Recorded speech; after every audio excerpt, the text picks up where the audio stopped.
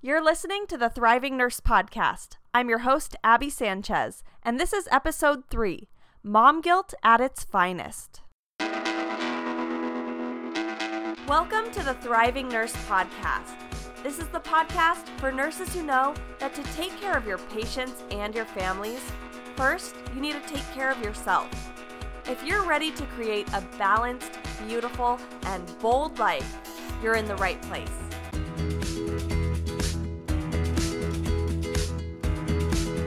Hey, welcome back. I hope you all had a wonderful Mother's Day. I've got to give a shout out to my mom on here because saying it on Facebook just isn't enough. And now that I've got a podcast going, I should use as many platforms as I can to tell the world how awesome my mom is, right? I love my mom. I don't think I've mentioned, but I've got 10 siblings, which I'm told is a lot. And you've got to be pretty crazy to have 11 children. But more than crazy, my mom is insanely patient and compassionate and hardworking, and I admire her a ton. This episode was actually inspired by Mother's Day. I just had a few post-Mother's Day thoughts I wanted to share with you. And I hope you all had a wonderful day, but I know many women struggle with this holiday. Mother's Day can be tough. Some moms struggle with it because either they think they're getting so much praise that they don't deserve because all they can think about are their shortcomings, or they're barely getting recognized at all. And so they take that as a sign that they're not a good mom. So it can bring up a lot of mom guilt. And mom guilt is an extremely uncomfortable feeling, isn't it? Because we know that being a mom is an important job, maybe the most important job. And we love our children fiercely, and so we want to provide the best for them. And so when we don't feel like we're measuring up, it's easy to let that guilt creep in. And I think many of us believe that if we were just doing it right, if we were just a better mom, then we wouldn't have to feel that uncomfortable feeling of mom guilt ever again. That would be wonderful. But the truth is that mom guilt has nothing to do with our actions. No matter how good of a mom you are, mom guilt will always be available to you. And that's why I want to talk about it today, because as working moms, I know we struggle with that. You might feel some guilt because you feel like you're putting so much time and energy into your job and your family's just getting the leftovers. So you feel kind of guilty about that, right? You want to be giving your family the best. But guess what? If you were a stay-at-home mom, you could feel some mom guilt for not contributing directly to your family's income, or for not using your education or doing it all. Moms could feel guilty because their kids get too much screen time. Or a mom could feel guilty because her child doesn't have a cell phone and they're angry with her about that. Some moms might feel guilty because their kids never want to cuddle with them.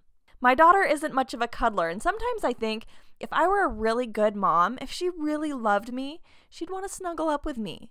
Because that's what kids do to awesome moms, right? They snuggle with them.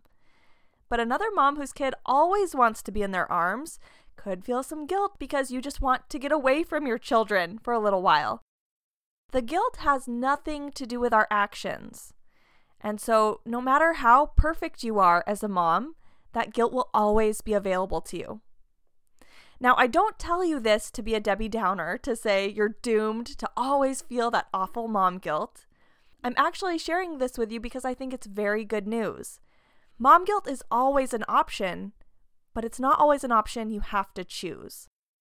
So in this episode, I want to show you when guilt is useful and when it's not, so you can choose whether you want to hold on to it or if maybe you want to let it go. All right, let's start off by talking about when guilt is useful for us. Who are my true crime fans out there?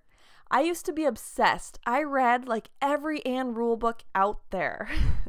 And I say used to because I realized I would never get married if I didn't cut myself off, because I was starting to get suspicious that all men were serial killers. Turns out that's not the best foundation for marriage. But if you guys love true crime, you should check out Anne Rule's book, The Stranger Beside Me. It's crazy. She worked with Ted Bundy at a crisis hotline and was contracted to write a book about all these murders happening in Seattle. And they were the murders Ted Bundy was committing. And so while they worked together, she would talk to him about this book deal she had. And they kind of became friends. Like, She was 20 years older than him, so she was more of a mentor to him and kind of took him under her wing. And then once he became a suspect, they stayed in touch, and she has letters in the book that they sent to each other while he was in prison. Pretty crazy. You should definitely check it out unless you're a scaredy cat like me and can't handle that kind of thing. But even though I'm super chicken, I still find it fascinating because serial killers are out there murdering people and not feeling a shred of guilt, while we're here feeling guilty for feeding our children goldfish crackers. That's pretty crazy, right? Kind of terrifying. But it reminds me that when I feel guilt, it's not a bad thing. I'm very glad that my guilt function is working because it means I'm not a sociopath. Since guilt, and especially mom guilt, is so uncomfortable, we interpret it that it means we're a bad person. But that's not it at all. It's actually a sign that you are considerate of how your behavior affects other people. So it's not a sign you're a bad person, it's a sign that you're very caring and you want to be even better. So we don't want to turn off our guilt. It can be very useful to us. This is what Stephen Hayes would refer to as clean pain. Dr. Hayes is a psychologist who specializes in commitment and acceptance therapy, and he helps people look at different types of emotional suffering. And the first type he teaches about is clean pain. And that's an uncomfortable emotion that serves an important purpose. So it's an emotion that feels appropriate for the situation, or it helps you process an event, and it can be very cleansing. So think about if you lose your job, how do you want to feel? Do you want to feel super excited and happy about that? Maybe, but usually no. Usually you want to feel some disappointment. You want to feel concerned about how you're going to pay your bills and take care of your family's needs. Those are very appropriate emotions, and it could be useful to you to process the situation. And then once you've gotten through that part, then you want to start feeling more motivation and curiosity, and that's going to help move you forward, right? But first, you might need to feel some of that clean pain. And guilt can be clean pain. It can be very useful. It can propel us to take better actions in our lives. When my daughter was first born, my husband and I put this giant plastic bag right next to our washing machine. So when we came home, we could just chuck our scrubs in that bag and keep it separate from all the baby clothes and the other laundry. And when I first put it there, it did cross my mind that plastic bags are dangerous to have around little kids. But at the time, I wasn't worried about it. My daughter was in that beautiful stage where I could set her down and walk away, and she would stay right there. Oh man, sometimes I really miss that stage. But at the time, I was like, it's not a problem. She's not going to get into the bag. So I left it. But then after she got more mobile, whenever I'd be doing laundry and I'd see that big plastic bag, I'd get little prickles of guilt. But I kind of justified it. I was like, she can't even open the door to get in here. She's never come near the bag. It's not a problem. So I'd get distracted and go do other things. But then the next time I'd be doing laundry and see the bag, I'd feel that guilt again. So one day I stopped and I decided to pay attention to it. Because when we have an emotion, usually it's for a reason, right? So I stopped and asked myself, am I violating one of my values? Because that's what guilt's for, right? It's to give us a little nudge, like, hey, you might be going against one of your morals, or maybe you're just neglecting one a little bit. So I stopped and asked myself, am I violating one of my values? And I realized, yes, I was, because I value my role to keep my daughter safe and to prevent any harm from coming to her. And so I thought, yeah, I could do a better job with that. I want to make a change. So I got rid of the big plastic bag and we put a big linen bag there. And then I was guilt-free, right? The guilt had served its purpose. And I was grateful for it because it helped me make a change to live more in line with my values. So guilt can be very useful. It can be clean pain. But sometimes we can overdo it. I like to think of guilt as an ingredient in a recipe. And guilt is the salt. A little goes a long way. You just need a pinch. But you want a whole bunch of other things. You want other spices or flour and sugar, other things that taste good. You don't want salt to be the overpowering flavor. And that's how it is with guilt in our lives. Sometimes we need a little pinch of guilt, but we want our driving emotions to be compassion and motivation and confidence. So guilt can serve its purpose, but we don't want to stay in it too long. And when we do, when we pile on the guilt, it can turn into shame. And shame is what Dr. Hayes would refer to as dirty pain. It is guilt without the benefits. It does not drive our best actions. It tells us to play small. It tells us we're a bad person, that we should hide. So it actually takes us further away from who we want to be.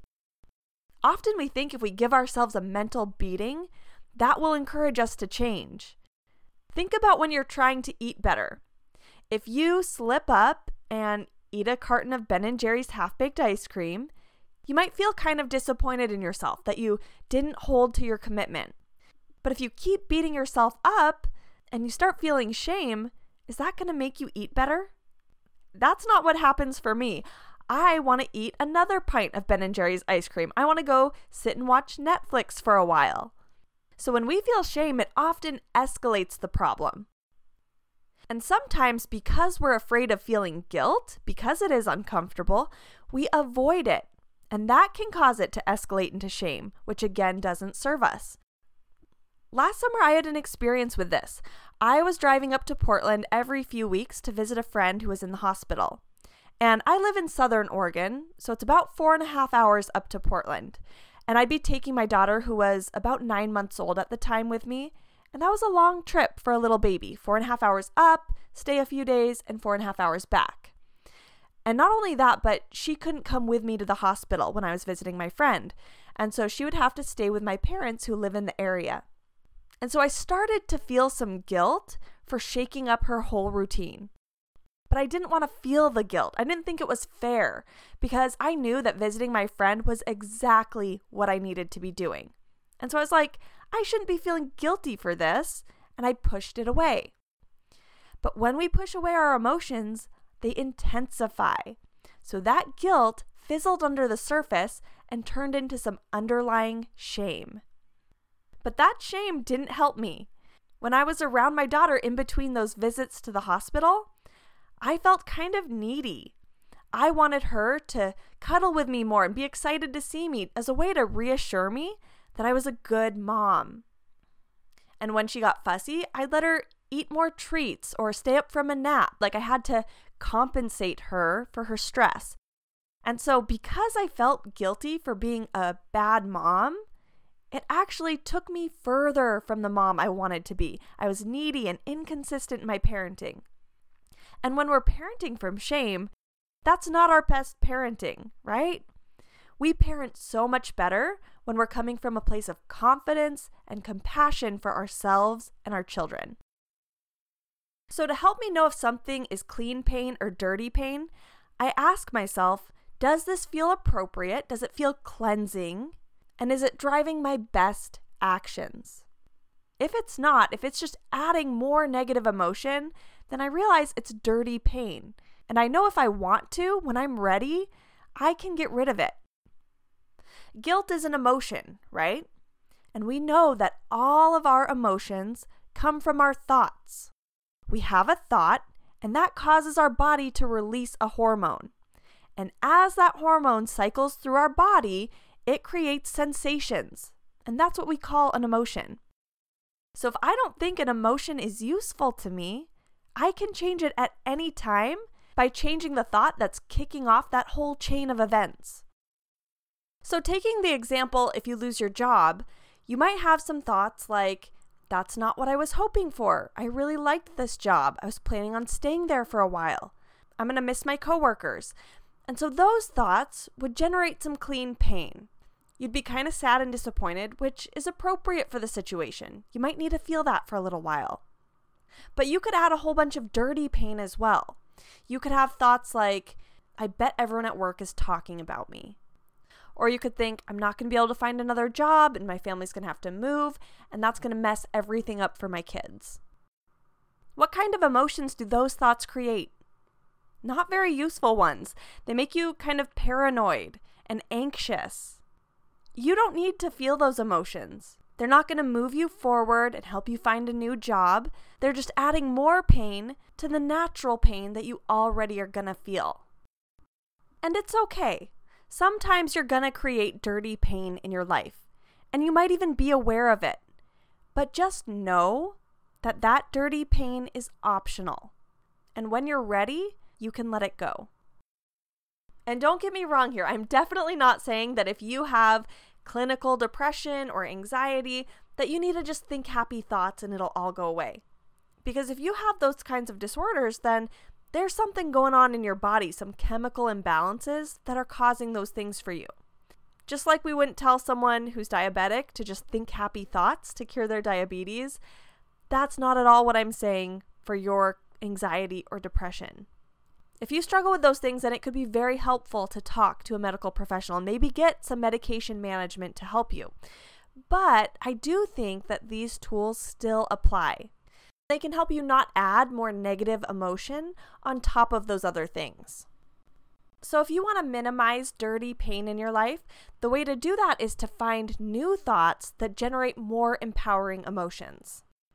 So I want to give you some thoughts that I find helpful when I'm ready to let go of some of that dirty pain.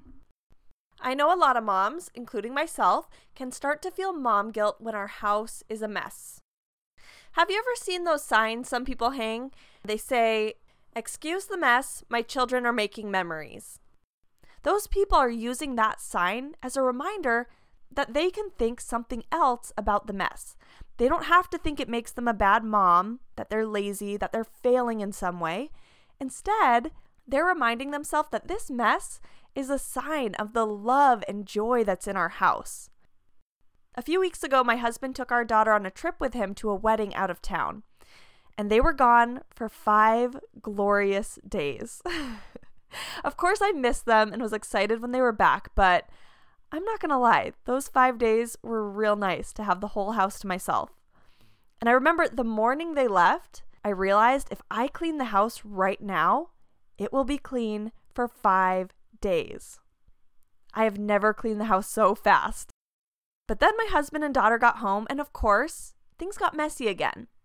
But I looked at the mess a little differently. Instead of looking at the mess and feeling overwhelmed or guilty or irritated by it, I looked at it and was like, oh, I'm so glad they're here. I've missed them.